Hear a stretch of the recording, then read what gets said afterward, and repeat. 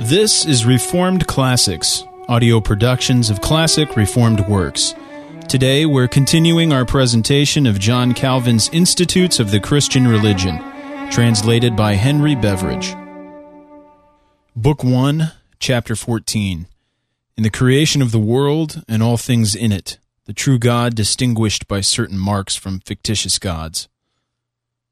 Sections 12. Use of the doctrine of Scripture concerning the holy angels.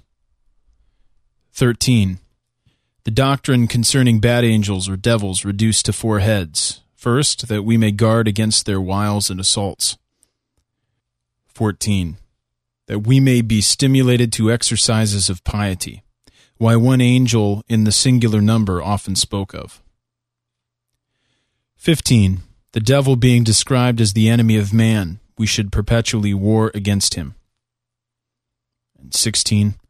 The wickedness of the devil not by creation but by corruption, vain and useless to inquire into the mode, time, and character of the fall of angels. Section 12. Whatever therefore is said as to the ministry of angels, let us employ for the purpose of removing all distrust and strengthening our confidence in God. Since the Lord has provided us with such protection, let us not be terrified at the multitude of our enemies, as if they could prevail notwithstanding of his aid. But let us adopt the sentiment of Elisha, that more are for us than against us. How preposterous, therefore, is it to allow ourselves to be led away from God by angels, who have been appointed for the very purpose of assuring us of his more immediate presence to help us. But we are so led away. If angels do not conduct us directly to him, making us look to him, invoke and celebrate him as our only defender, if they are not regarded merely as hands moving to our assistance just as he directs, if they do not direct us to Christ as the only mediator on whom we must wholly depend and recline, looking towards him and resting in him, our minds ought to give thorough heed to what Jacob saw in his vision, Genesis 28:12. Angels descending to the earth to men, and again mounting up from men to heaven by means of a ladder, at the head of which the Lord of hosts was seated, intimating that it is solely by the intercession of Christ that the ministry of angels extends to us, as he himself declares, "Hereafter ye shall see heaven open, and the angels of God ascending and descending upon the Son of Man." John 1:51. Accordingly, the servant of Abraham, though he had been commended to the guardianship of an angel, Genesis 24:7, does not therefore invoke that angel to be present with him, but trusting to the commendation, pours out his prayers before the Lord, and entreats him to show mercy to Abraham. As God does not make angels the ministers of his power and goodness, that he may share his glory with them, so he does not promise his assistance by their instrumentality, that we may divide our confidence between him and them. Away then with that Platonic philosophy of seeking access to God by means of angels and courting them with the view of making God more propitious, a philosophy which presumptuous and superstitious men attempted at first to introduce into their religion, and which they persist in even to this day. Section 13. The tendency of all that Scripture teaches concerning devils is to put us on our guard against their wiles and machinations, that we may provide ourselves with weapons strong enough to drive away the most formidable foes. For when Satan is called the God and ruler of this world, the strong man armed, the prince of the power of the air, the roaring lion, the object of all these descriptions is to make us more cautious and vigilant, and more prepared for the contest. This is sometimes stated in distinct terms, for Peter, after describing the devil as a roaring lion going about seeking whom he may devour, immediately adds the exhortation, "Whom ye resist steadfast in the faith," 1 Peter 5:9. And Paul, after reminding us that we wrestle not against flesh and blood, but against principalities, against powers, against the rulers of the darkness of this world, against spiritual wickedness in high places, immediately enjoins us to put on armor equal to so great and perilous a contest, Ephesians 6:12. Wherefore let this be the use to which we turn all these statements. Being forewarned of the constant presence of an enemy, the most daring, the most powerful, the most crafty, the most indefatigable, the most completely equipped with all the engines and the most expert in the science of war, let us not allow ourselves to be overtaken by sloth or cowardice, but, on the contrary, with minds aroused and ever on the alert, let us stand ready to resist. And knowing that this warfare is terminated only by death, let us study to persevere. Above all, fully conscious of our weakness and want of skill, let us invoke the help of God and attempt nothing without trusting in Him, since it is His alone to supply counsel and strength and courage and arms. Section 14.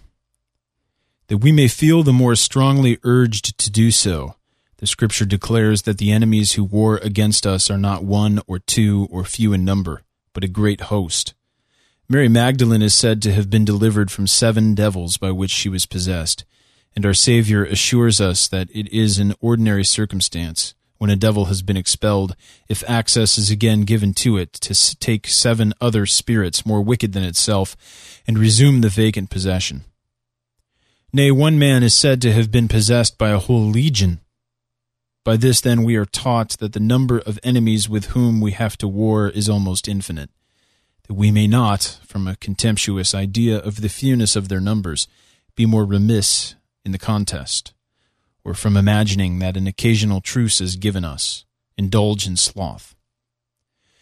In one, Satan or devil being often mentioned in the singular number, the thing denoted is that domination of iniquity which is opposed to the reign of righteousness.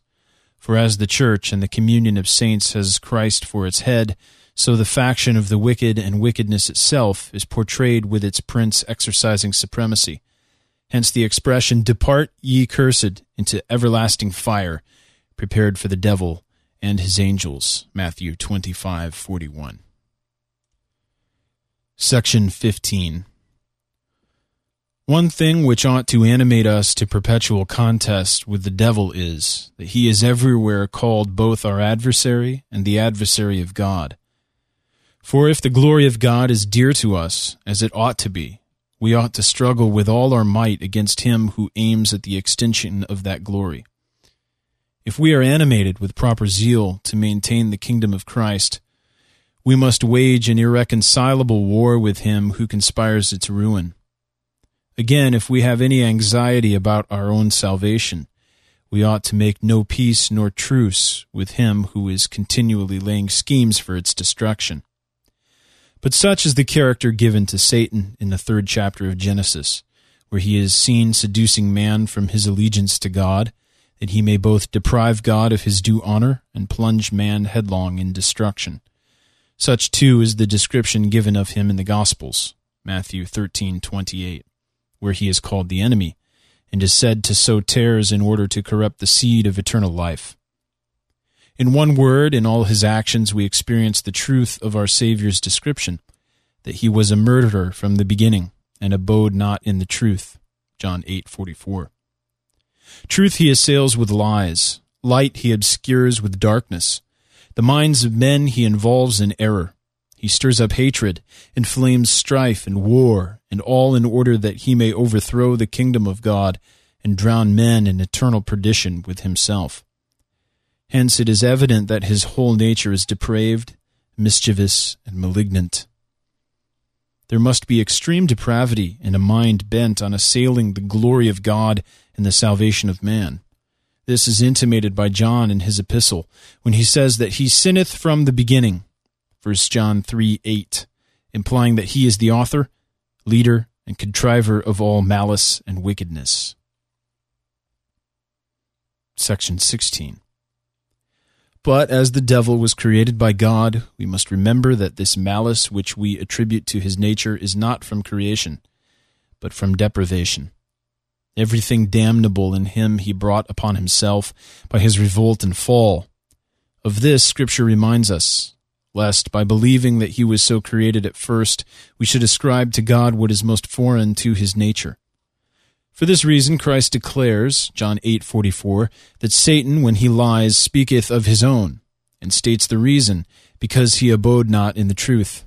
By saying that he abode not in the truth, he certainly intimates that he once was in the truth, or by calling him the father of lies, he puts it out of his power to charge God with the depravity of which he was himself the cause. But although the expressions are brief and not very explicit, they are amply sufficient to vindicate the majesty of God from every calumny. And what more does it concern us to know of devils? Some murmur because the Scripture does not in various passages give a distinct and regular exposition of Satan's fall, its cause, mode, date, and nature. But as these things are of no consequence to us, it was better, if not entirely, to pass them in silence, at least only to touch lightly upon them. The Holy Spirit could not deign to feed curiosity with idle, unprofitable histories.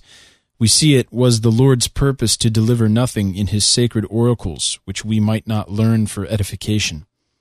Therefore, instead of dwelling on superfluous matters, let it be sufficient for us briefly to hold, with regard to the nature of devils, that at their first creation they were the angels of God, but by revolting they both ruined themselves and became the instruments of perdition to others. As it was useful to know this much, it is clearly taught by Peter and Jude. God, they say, spared not the angels that sinned, but cast them down to hell, and delivered them into chains of darkness to be reserved unto judgment. 2 Peter 2:4, Jude verse 6. And Paul, by speaking of the elect angels, obviously draws a tacit contrast between them and reprobate angels.